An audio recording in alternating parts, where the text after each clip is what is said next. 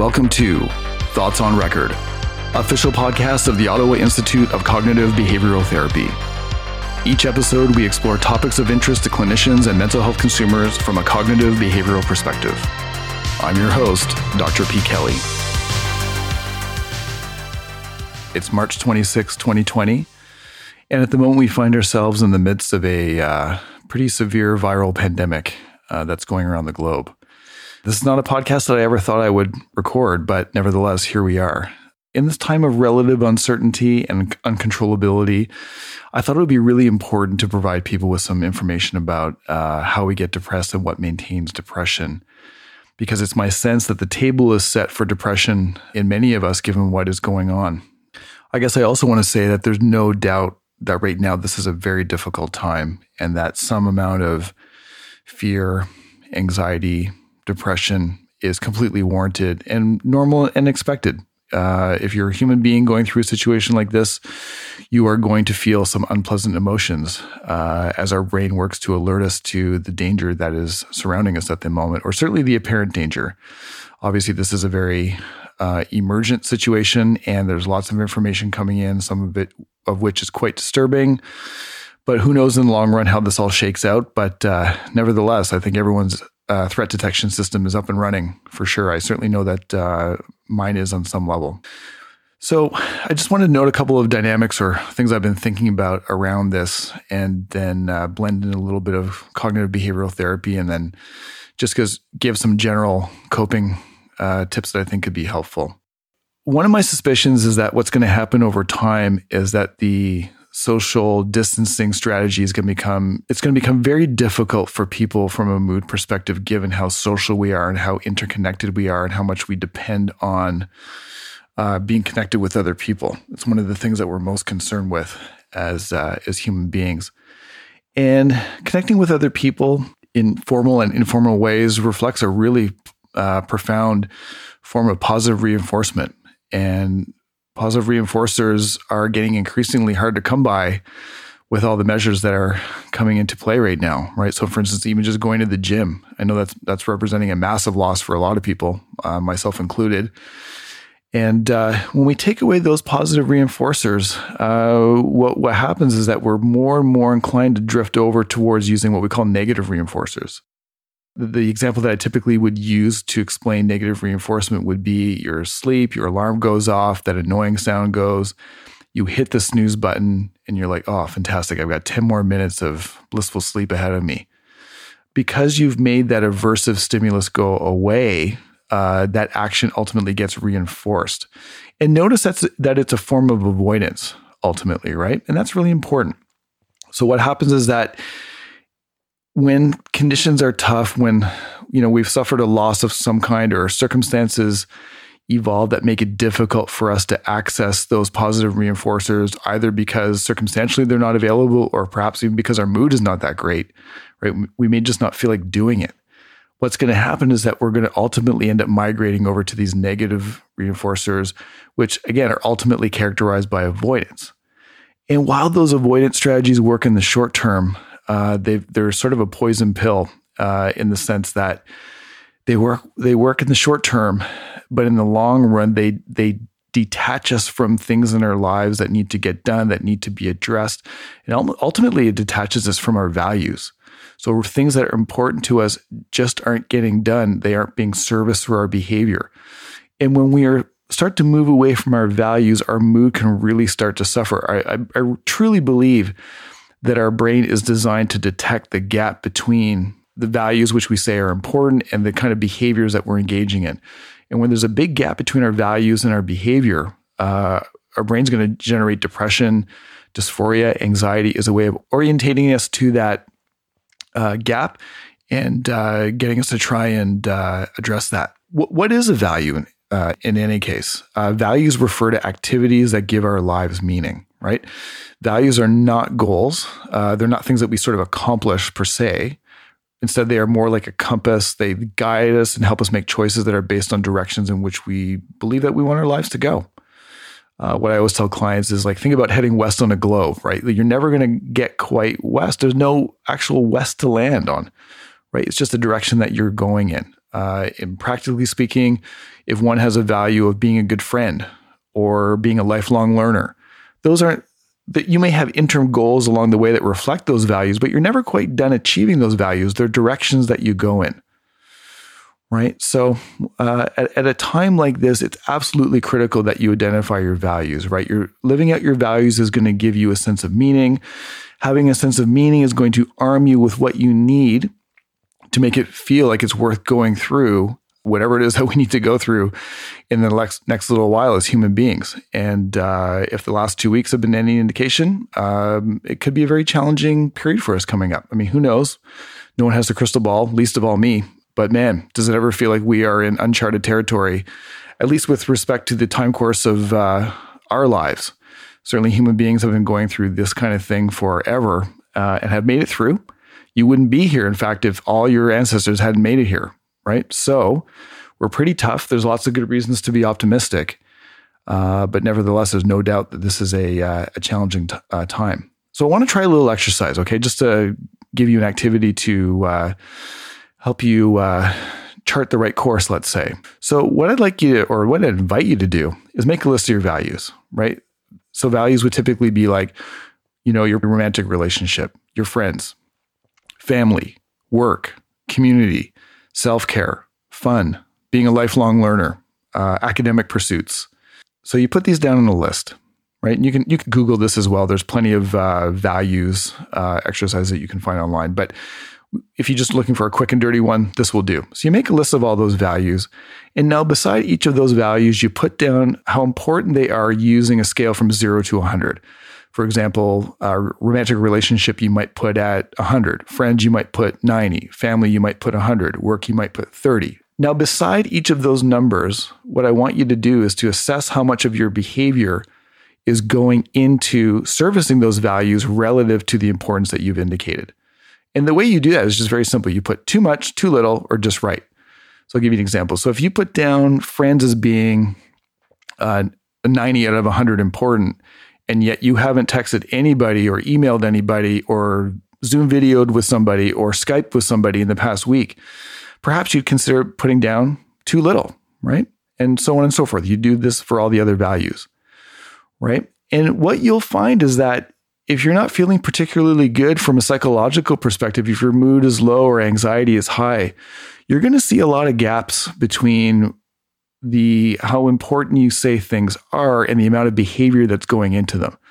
And again, that's your brain trying to get it your attention and say, hey, you're saying that this thing is really important and yet none of our behavior is going into it. I need to alert you to this, right? When our behaviors align with our values, there's going to be a strong sense of meaning. One way that you can make sure that your values are being lived out regularly is through having a schedule or routine that ensures that these things are happening on a regular basis. Now, of course, we all need to be a little bit creative at the moment with respect to how this is able to happen, right? But it's really important that we try. We don't have the luxury ever really of abandoning our values for any prolonged period of time. It's just not going to work. It's going to result in low mood, lethargy, amotivation, anhedonia, things like that, right? Again, think about exercise. I'm truly missing being able to go to the gym. It feels like a real loss at this particular moment. Although I will say, if that ends up being the worst problem that I have out of all this, I will consider myself to be extremely lucky. But nevertheless, the gym reflects a loss. It just truly does. So what I've been doing is improvising exercises at home, which are by no means living up to my expectation of what I'd like to do, but it's some attempt to service that value in the context of a challenging situation. I'm simply doing the best that I can. Personally, I don't have the luxury of abandoning that value. I know where that's going to go. And it's worth getting creative and putting the effort into that in order to try and make that happen, right? I think another thing that's worth getting creative about is staying in contact with friends and family, electronically, of course, given the social distancing strategies that we've all had to put in place. Reality is very difficult for one brain to construct. We need to consult with others We need to process these kind of things. They're too big for our own little minds to understand. We need to process it with people, roll it over in our minds, say it out loud, say it incorrectly, be corrected by others. We need that processing to happen in order to get our brains around it. If you don't have someone to speak to, if you're alone, if you're isolated, please reach out to the Ottawa Distress Center, 613-722-6914 inside Ottawa, and 1-866-996-0991 outside Ottawa, and talk with those folks. That's what they're there for. Don't try and figure this out all on your own. Don't try and process it all on your own. You're going to need someone to talk to, right? It's critically important. Just a couple other thoughts that are coming up for me that seem to appear over and over again in my conversations with clients this week. I would really, really suggest that folks try to moderate how much they're watching the news and engaging on social media. Even just the quickest of glances at Google News or Twitter reveals just a litany of stories, none of which are particularly positive. They may be accurate. I'm certainly not saying that they're not accurate, but not very positive. And more importantly, I think they contribute to our sense of helplessness. I find reading the news at this time, especially that 24-hour news cycle, you get only the downside of all the activation of those stories without any of the upside of being able to do anything about it. For most of us, really, the most important thing we can do is wash our hands, stay in the house, stay away from other people, and that's truly about it. Even if I woke up tomorrow morning and read a story that there's 50,000 new COVID-19 cases in Ottawa, would I do anything differently? Probably not. I would just continue to do what I'm doing. So in that sense, I'm certainly not advocating that people stick their head in the sand and, render themselves ignorant to what's going on. Far from it. But I do think there's a dose response curve here, if we want to put it sort of in pharmaceutical language. Just the right dose of information to be able to make educated, informed, common sense decisions, protect yourself and your family. I do think it is very easy to quote unquote overdose and to, again, really activate yourself, get all the downside of all that activation without any of the upside of control around that. Building on that, I think it's critically important right now to have a keen sense of what you can control versus what you cannot. The problem with control, of course, is that it's always in the eye of the beholder, right? There's perceived control versus actual control. So you want to think those things through. In general, where we actually do have control, we want to gravitate towards problem-focused coping strategies that address that actual problem. If there's a bill that needs to be paid, open the envelope, stick in the check, send it back, pay it, right? On the other hand, if it's something more to be grieved and accepted, we want to gravitate towards more emotion-focused strategies, which are designed to manage our emotional reaction. My suspicion is that in a time like this, where there truly is quite a bit of uncontrollability, a lot of folks are trying to use problem-focused coping strategies to address uncontrollable problems. And it's going to wear them down. It's going to lead to burnout. It's going to leave them feeling helpless and hopeless because there's a mismatch between the strategies that they're trying to use and the actual controllability of the problems that they're trying to address.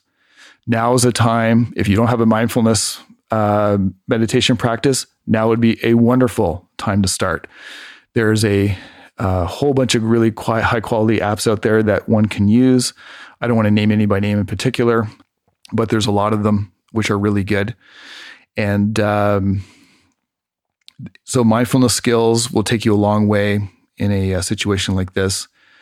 And where I think mindfulness allows you to get to is having a non-judgmental awareness of your emotions right now, right? Being curious about what's coming up for you, watching them non-judgmentally, not trying to push them away, and practicing lots of self-compassion, not judging the fact that you're fearful, not judging the fact that you're anxious, not judging the fact that your mood is feeling kind of low right now.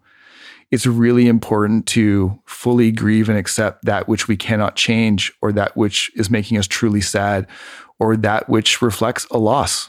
I think there's a difference between positive thinking and being grateful, right? I mean, I think gratitude is about truly and genuinely appreciating about what's going right. I think positive thinking, the way that I see it used, is sort of just a way to mollify a lot of unpleasant emotions by going the other way and overcompensating.